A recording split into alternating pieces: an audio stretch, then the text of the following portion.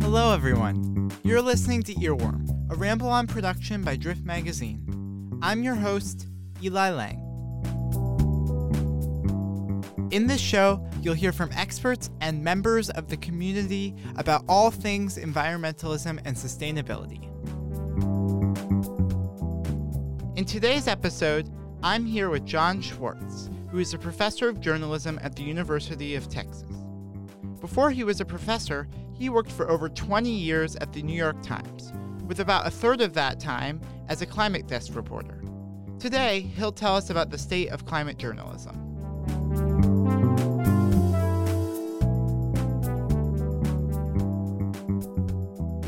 How are you today? Doing great, thanks. Thanks for having me. Thanks for coming. I saw that when you studied here at UT Austin, you got a law degree. So I was wondering how you ended up as a journalist and what brought you to climate journalism in specific. Well, sure. First of all, I did my undergraduate degree here too, and I was a Plan 2 student at UT back, like 40 years ago, a really long time ago. And then, like a lot of people who get a Plan 2 degree, I had no idea what to do next, and so I went to law school.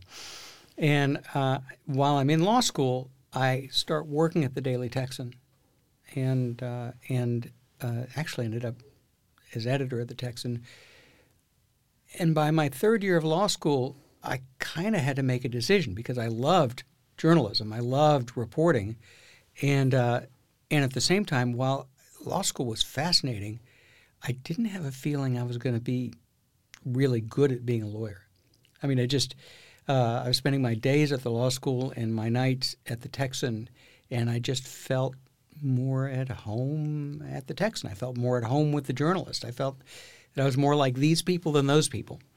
And so sort of third year of law school, I asked my wife, my girlfriend at that point, then my wife, if she would mind if I tried to do journalism for a while. Because I didn't have any sense that it would work, but and she said, fine, you go ahead, let's give it a try, and so I did pretty well in journalism, and as I had law school to fall back on, but I just I didn't feel as comfortable going into that as I did pursuing journalism, writing stories, and having the kind of life that would give me. Having said that, I have two older brothers who are both lawyers, and they could buy and sell me at this point. So, was it the right decision? In many ways, yes, and in some ways, maybe not. Who knows? So I saw you ended up at Newsweek and then the Washington Post, eventually at the New York Times. So can you talk a little bit about what brought you to the New York Times and then what brought you specifically to climate journalism? Sure. By the time I'd been at the Post for about 7 years, I was I loved the Post. It is such an amazing newspaper, and I was writing a lot about technology, and I was writing all over the paper. The people at the New York Times were reading my stuff about technology in the Post, and they liked the way that I tried to write about technology all over the paper. And they were trying to set up an independent technology pod where the coverage would show up everywhere in the paper, and I was showing that versatility in what I was doing at the Post.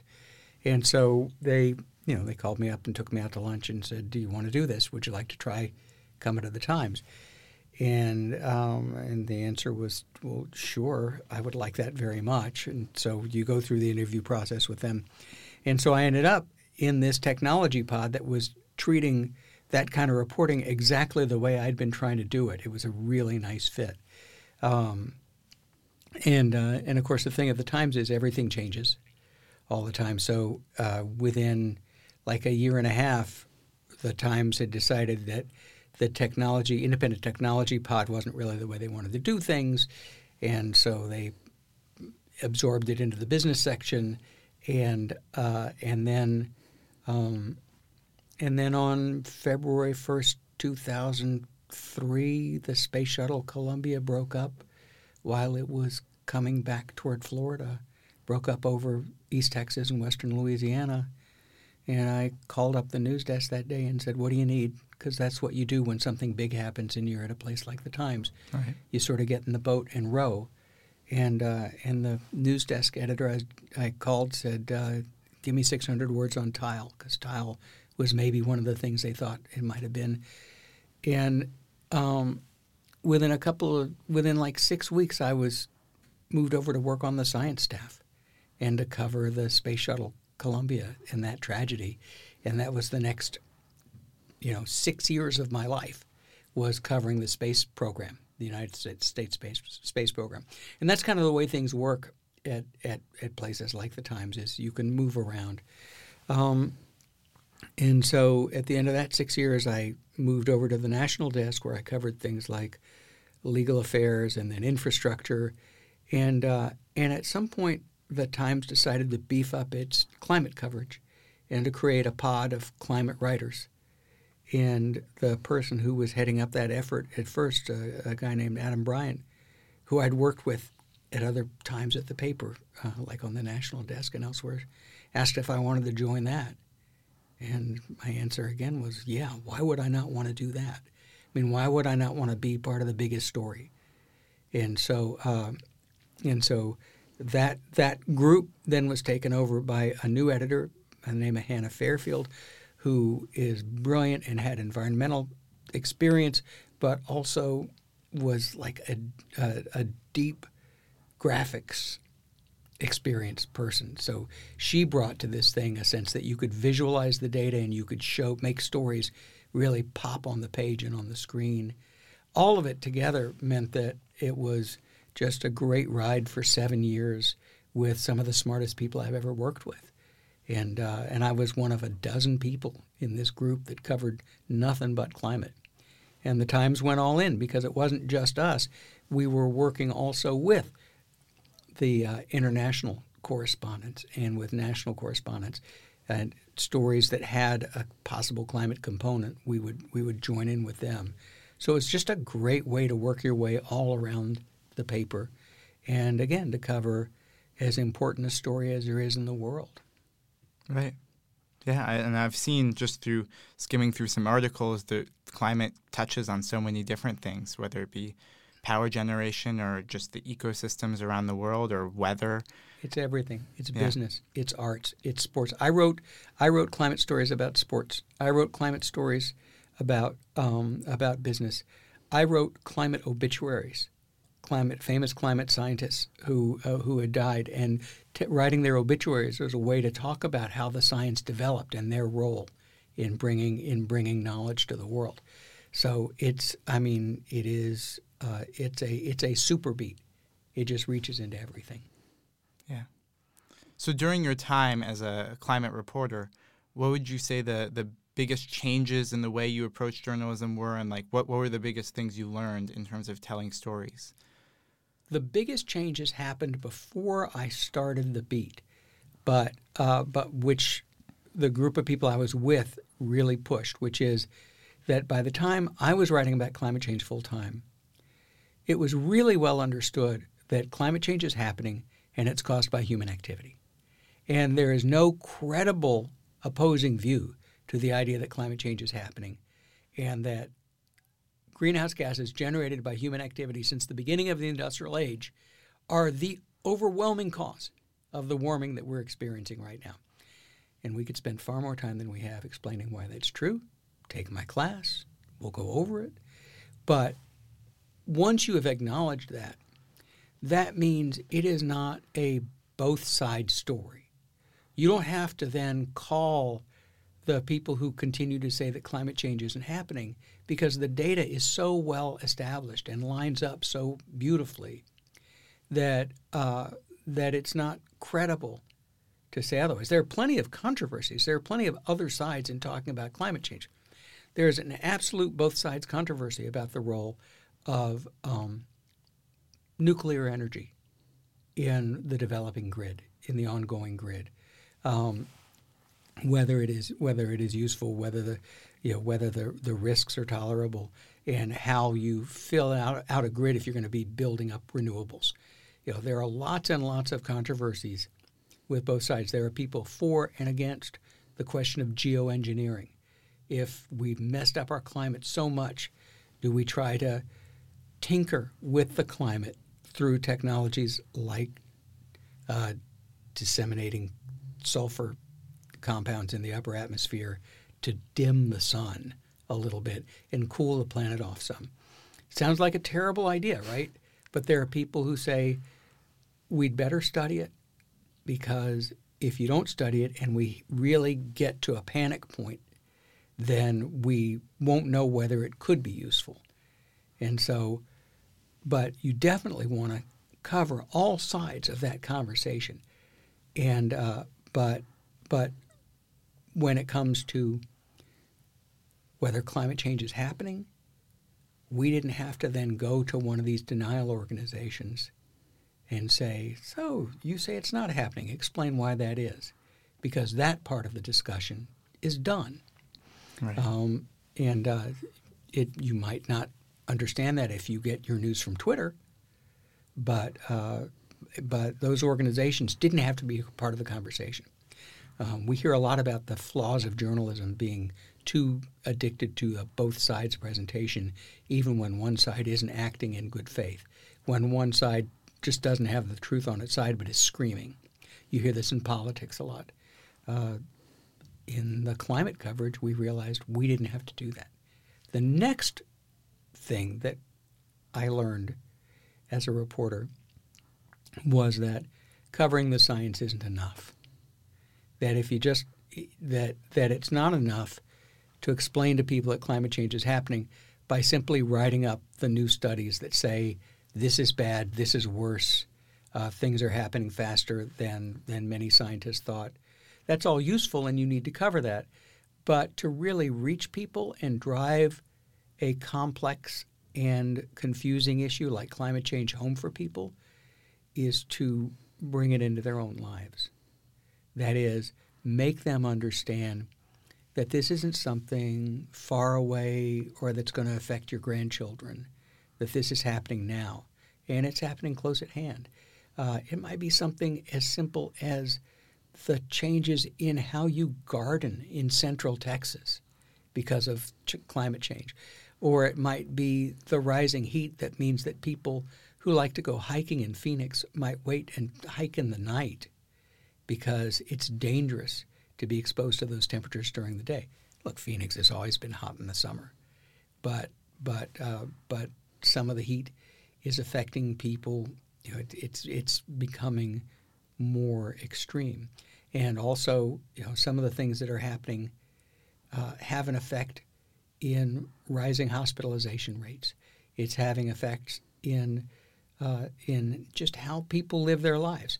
I wrote a story about backyard ice hockey in Canada because that sort of thing is really important to people in Canada, and they think about the fact that they grew up, or that Wayne Gretzky grew up skating around on ice in a backyard rink that could be pulled together because it got cold enough to have a consistent winter ice skating rink. Well, now there's citizen science projects in Canada and the northern U.S. that show that you don't get that sort of consistent hard freeze that gives you a great surface to skate on.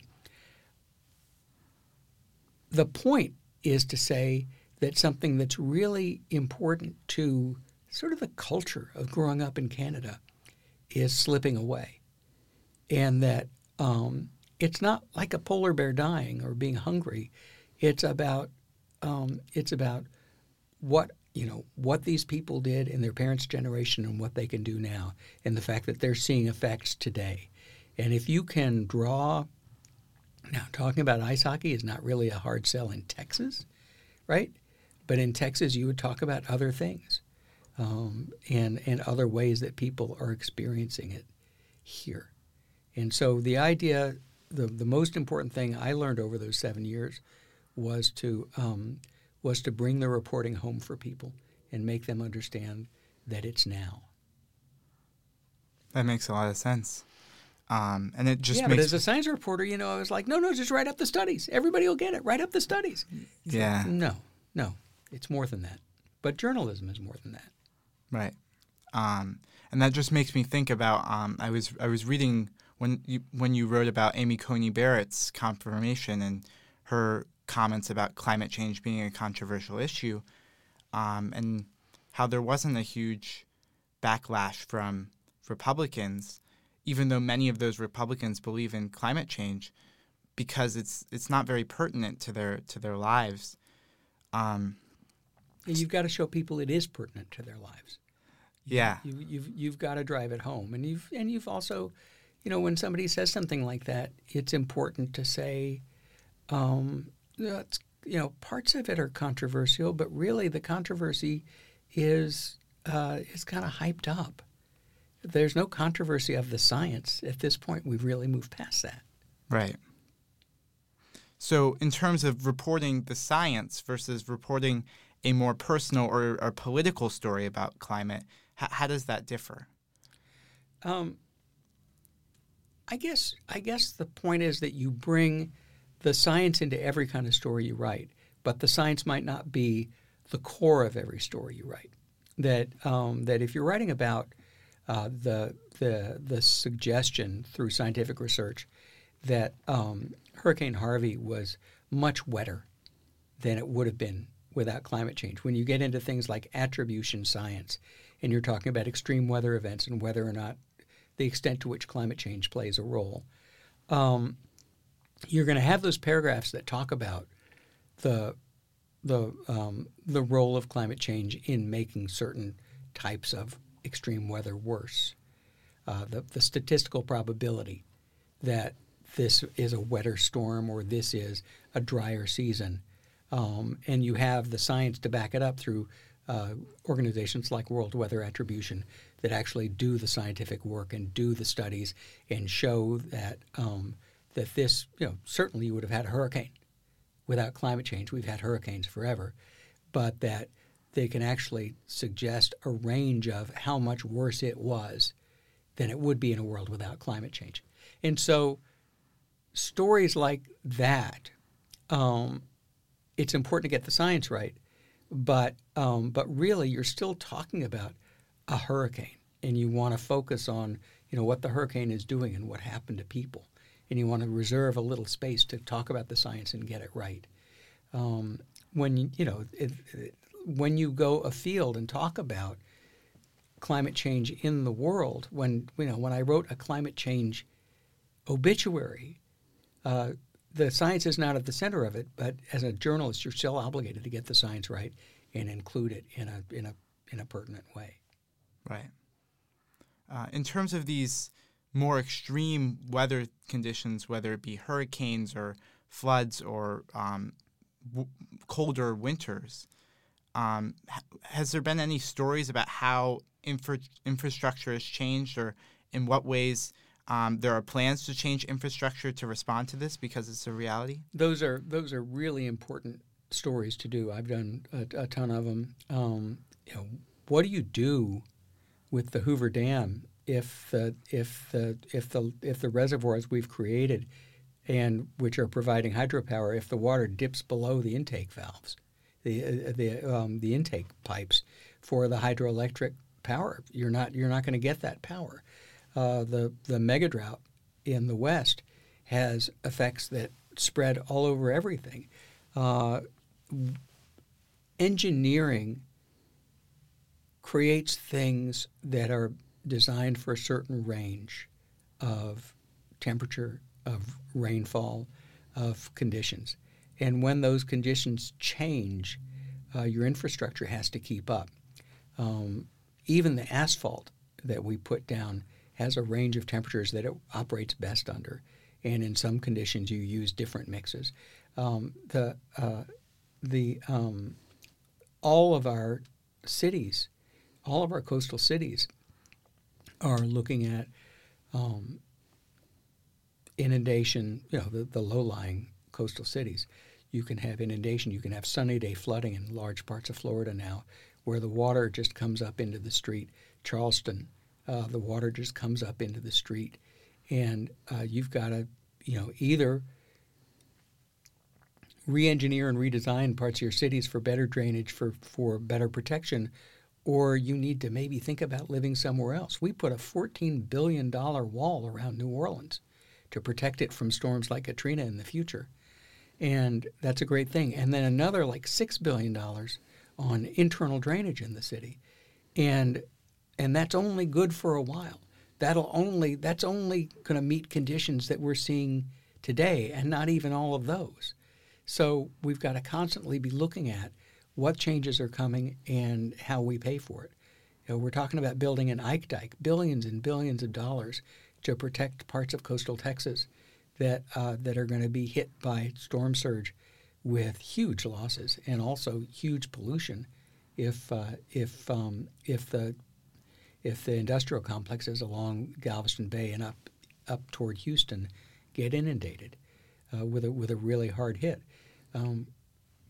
We can't build a wall around the entire country. We have to start making decisions about what we do with these resources and how we protect what we can protect. Interestingly, Louisiana has a pretty forward-looking coastal protection and restoration plan, and they're talking about like $50 billion.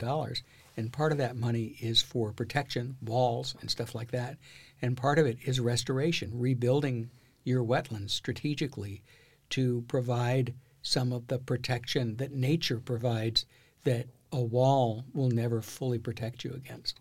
It's that kind of forward-thinking, whole approach that we need more of in this country. And so you write the stories about that. You go there, you look at what's happening, and you talk to the people who are making it happen and planning. But these are just kind of reactions to climate change. So what kind of new infrastructure or what creative things have you reported on to maybe prevent the amount of emissions or prevent these ecosystems from being destroyed at the start? Well, I loved writing about what they call green infrastructure. I loved writing about rebuilding wetlands, building out marshes, setting up places that could blunt the force of a hurricane coming in. I loved writing about programs that help people relocate. If you're in a place that's going to flood 10 times over the course of your ownership of the house, okay, you might be able to get flood insurance and rebuild every time, but why are you banging your head against that wall? Shouldn't the government be helping people get out of a place that's risky and which is costing the government every time you rebuild? Shouldn't there be a better way to get people into a safer place? We occasionally relocate people as a society, but we don't do it often enough. We don't do it systematically enough. There's a reporter at the New York Times named Chris Flavell, and Flavell just gets this stuff under his fingernails. He's so good at talking about FEMA's policies for repairing after hurricanes and other natural disasters, and what the flaws are, and how you ought to be able to get in ahead and help protect places better before a storm hits or before a fire hits, and to help people relocate if there's really no great way to alleviate the risk. And so those are stories that are so important to people's lives. And they touch on everything. They touch on money, they touch on business, they touch on policy, they touch on politics, but they also really center on people's lives and what they lose. Because I'll tell you, I was all over New Orleans after Katrina. I spent 2 years after Katrina writing both about what went wrong and why the hurricane protection system collapsed, but also on the Corps of Engineers trying to build new protections for the city. And it's heartbreaking to walk into people's homes, especially near the Murphy oil plant in St. Bernard Parish, and where the oil tank slipped, and it wasn't just mud and sewage that was inside of everybody's homes up to the ceiling inside and beyond, but also everything was coated with oil.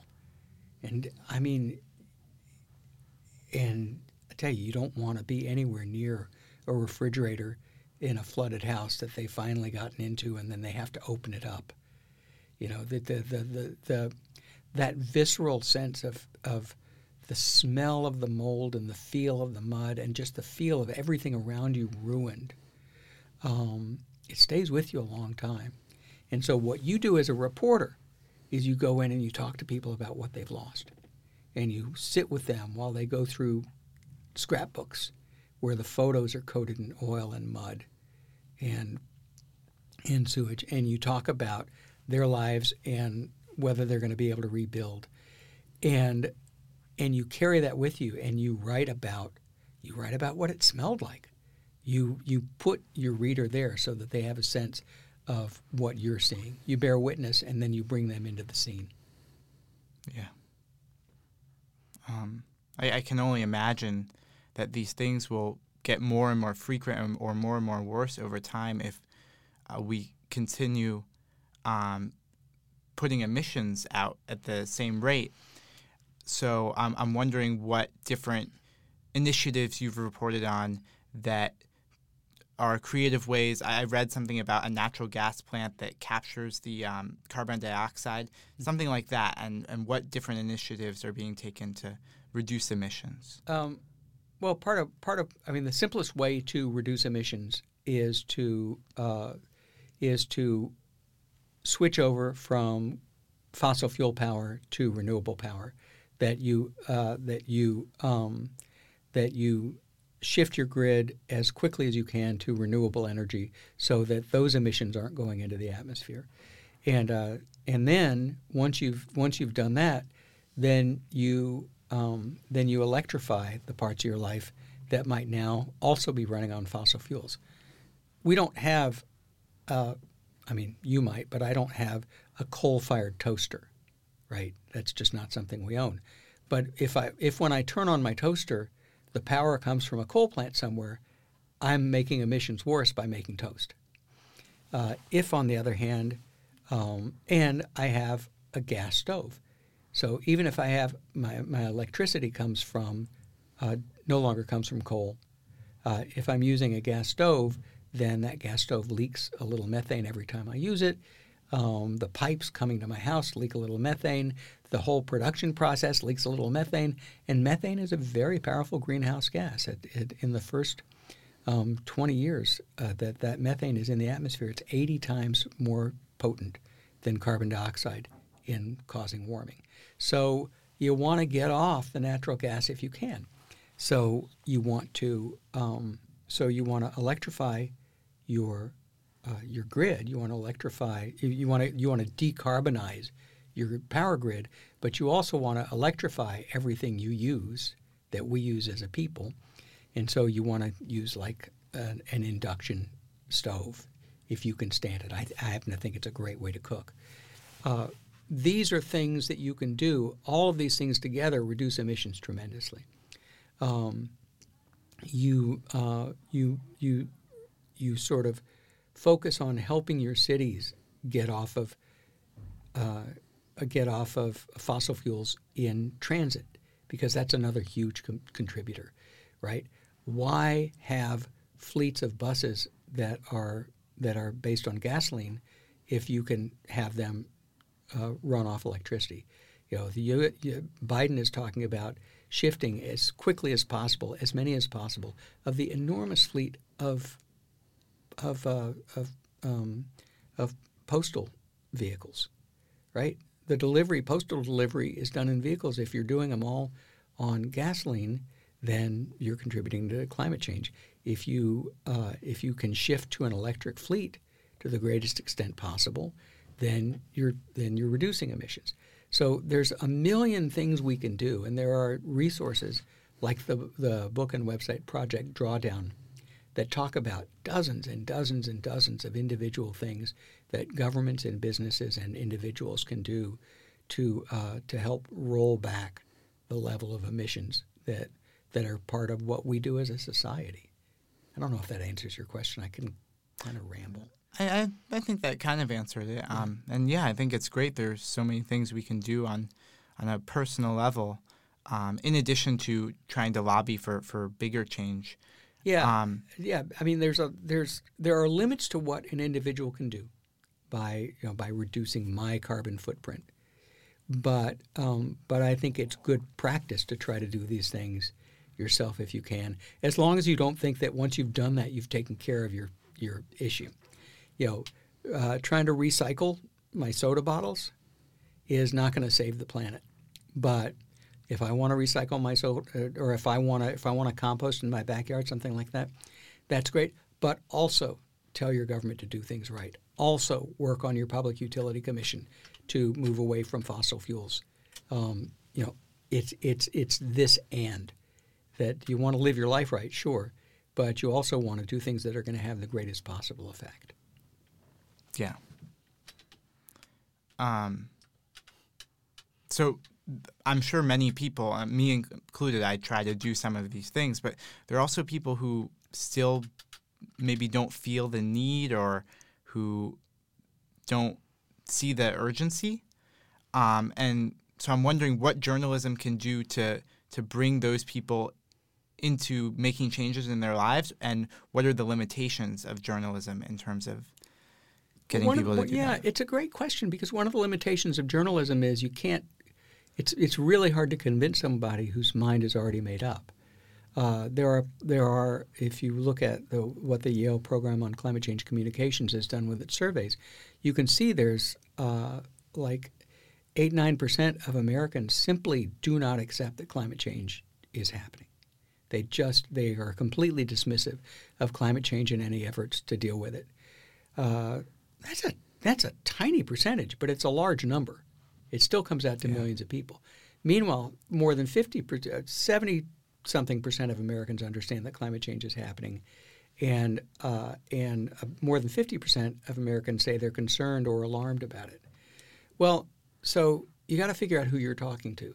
If you're not going to be able to convince somebody whose identity is wrapped up in not believing this is real, whose politics is wrapped up in not believing this is real, then maybe you don't need to bang your head against that wall so much, because and maybe you should be trying to reach the people who could be convinced. Maybe you want to reach out to the people who are wondering and who can be enlightened by and maybe convinced by stories that talk about things closer to their own lives. It's like the climate scientist Katherine Hayhoe, who is at Texas Tech, talks about meeting people where they are to talk about climate change. That when I talked about doing a story on gardening, she says when you talk to people, talk about things they care about that you also care about. If they are gardeners, you can talk about the changes they've seen in the range of these plants and the range of these pests over time, and that helps people to understand what's really going on. That if they are outdoors people or hunters, that you talk about the changes that they might have seen in their own lives. You don't even have to say climate change, climate change, climate change. You can just say, look at what you've seen. And once you start connecting with people in that way, you can bring them into the discussion. And while Professor Hayhoe talks about this as something that people can do as individuals and encourages people to talk to others as individuals and bring them around, it's something journalism can do too. That's what I was doing with my hockey story, was saying this is part of people's lives. I don't want to argue with people about climate change. I want to show them climate change. And the way to do that is with stories that capture their attention. That's what journalism can do. Yeah, that makes a lot of sense. And then I guess I've heard of something called solutions-based journalism. Mm-hmm. So can you talk a little bit about that and how capturing people's attention and then using this technique of journalism can help people improve? Solutions journalism is a part of the broad array of things that journalism does now. And in solutions journalism, classically, journalism is about showing a problem or a conflict. Something is wrong. covering the pandemic, covering political disarray, all of these things. It's classically journalism looks at problems. The idea of solutions journalism is that it acknowledges their problems and looks at what people are doing about it. And in climate journalism, again, folks like the Yale Program on Climate Change Communication talk very openly about their polling shows that people are really hungry for solutions, that they don't want to just hear it's bad. They know it's bad. If they've been reading the stories, they've seen a lot of skinny polar bears. They know things are bad, but they want to know what can happen next. How do we get involved? And they're looking for the things that people are doing that can have an effect. And so in solutions journalism, you look at what's being done, what approaches are being tried, whether that's setting up mitigation strategies for places that are being hit hard by climate change, so that if this works in this coastal town, maybe it can also work in this coastal town. It's things like you mentioned the story I wrote last year about the technology to burn natural gas, but burn it in a different kind of system that captures the CO2 from the process as part of the process. It doesn't have a parasitic effect on the power generation. It doesn't mean that you lose power by capturing the CO2. It just is an integral part of the process. And so something like that is potentially a way to use the power of natural gas without as much of the downside, though there are plenty of people who still don't like the idea because they want to get off natural gas. That's, again, talking about all sides of the problem. But you want to find people doing interesting things, and you want to show what that is, and then they can look at whether, maybe this would work in my town. Maybe this would work in this country if it's happening over in this other country.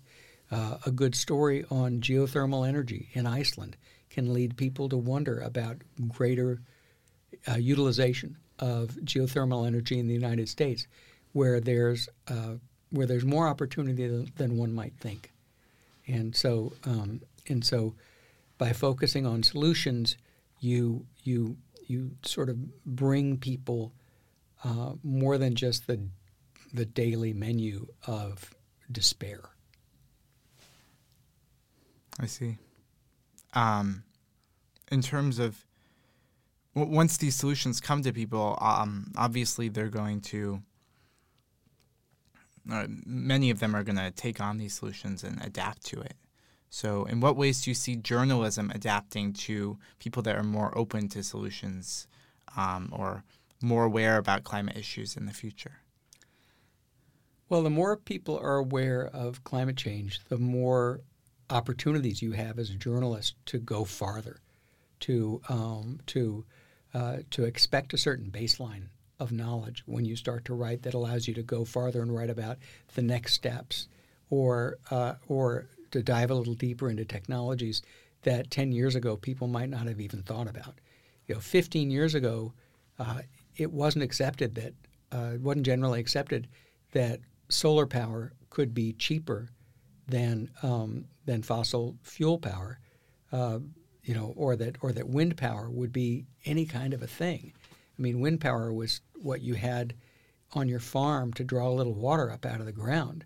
The idea of having these enormous turbines all over the countryside, and then even bigger ones out in the ocean, generating power, people didn't see it as happening. I was arguing with people even 10 years ago who said solar can never function in the grid. It's just too expensive.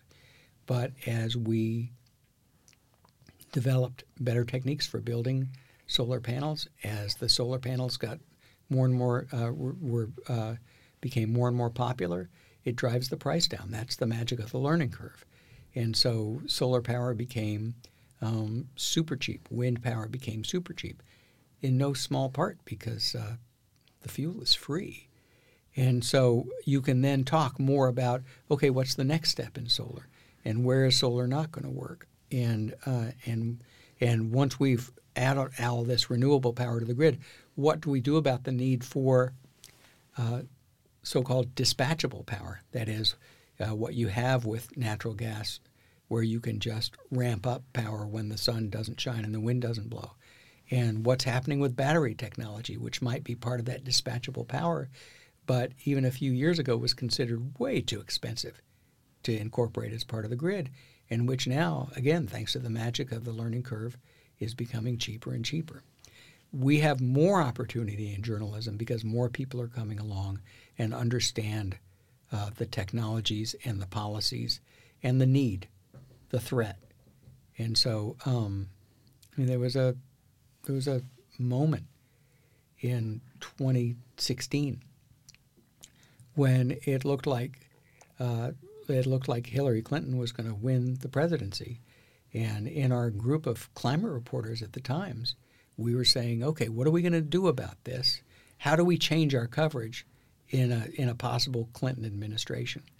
And what we said was, well, one thing we're not going to have to do is explain that climate change is real anymore, because she's coming in accepting that it's real and a crisis and we need to act on it. So we'll be able to shift our coverage to more about solutions. We'll be able to shift our coverage to what are the next steps. Well, we all know that she didn't get elected, and that Donald Trump denied that climate change was real, said it was a Chinese hoax, said that wind turbines, which he called windmills, kill birds. They do kill birds, but not as much as cats do, and cause cancer, right? Wind turbines cause cancer was another thing he said. So instead of being able to move on in a huge way and talk about the solutions, I was writing a lot of stories saying, no, there's really no cancer link, and that's ridiculous. And no, it's really well established that the climate is changing and it's due to human factors. And you just found yourself going back over things you'd hoped that we had gotten past. That's what happens with news. The world changes and you adapt to it. It's a shame that there was kind of a backstep there. Yeah, we lost some time. We lost some time. We had joined the Paris Climate Agreement, which needs a lot of work, and we need to make it work. And instead, we lost 4 years as a country. But at the same time, the current administration passed the Inflation Reduction Act. It's got the most money directed toward climate. Toward fighting climate change, toward helping people electrify their homes, toward helping people buy the kind of vehicles that will, electric vehicles. It's the biggest bill ever in that area. So progress and history aren't a straight line. Oftentimes it's sawtooth, and you go up a little and then you fall back, and you go up a little and fall back. But the most important thing is to, when things are moving in the right direction, you build on that. Yeah. Progress is great. Yeah. Is there anything else you would want to add about climate journalism or the climate as a whole? One of the things that happens a lot with people, especially when they read a lot of climate coverage, but also some of the people who write about climate change, is a sense of doom that it's kind of a hot take. Nothing we do matters because we're doomed anyway. And that's a pretty popular, or we should all be frightened out of our wits because the situation is hopeless. The fact is, no climate scientist I spoke to in the years that I've written about climate change agrees that the situation is hopeless. Every climate scientist I've talked to over the years has said there's plenty we can do. The problems are urgent and huge, but we have things we can do to turn this around. And so what's important is to recognize what we have to do and to work toward that instead of just throwing up our hands and saying, well, I guess there's nothing we can do. Doesn't make it any less hard. It's not a stupid hope. It's not a shallow hope. It's a sort of a looking at the world and saying we've got our work cut out for us. And in journalism, when it's doing its job, doesn't look for the take that sends people, to the Xanax or to suicide, but instead correctly states where the opportunities are, and that's what journalism ought to be doing, is not giving false hope, but explaining why the idea of no hope doesn't get us anywhere, that it's not scientifically valid. I think that's a great note to end on, that there's hope, and that we're having progress. So it's true. Thank you so much for joining us today. You have been listening to Earworm, a Ramble On production by Drift Magazine.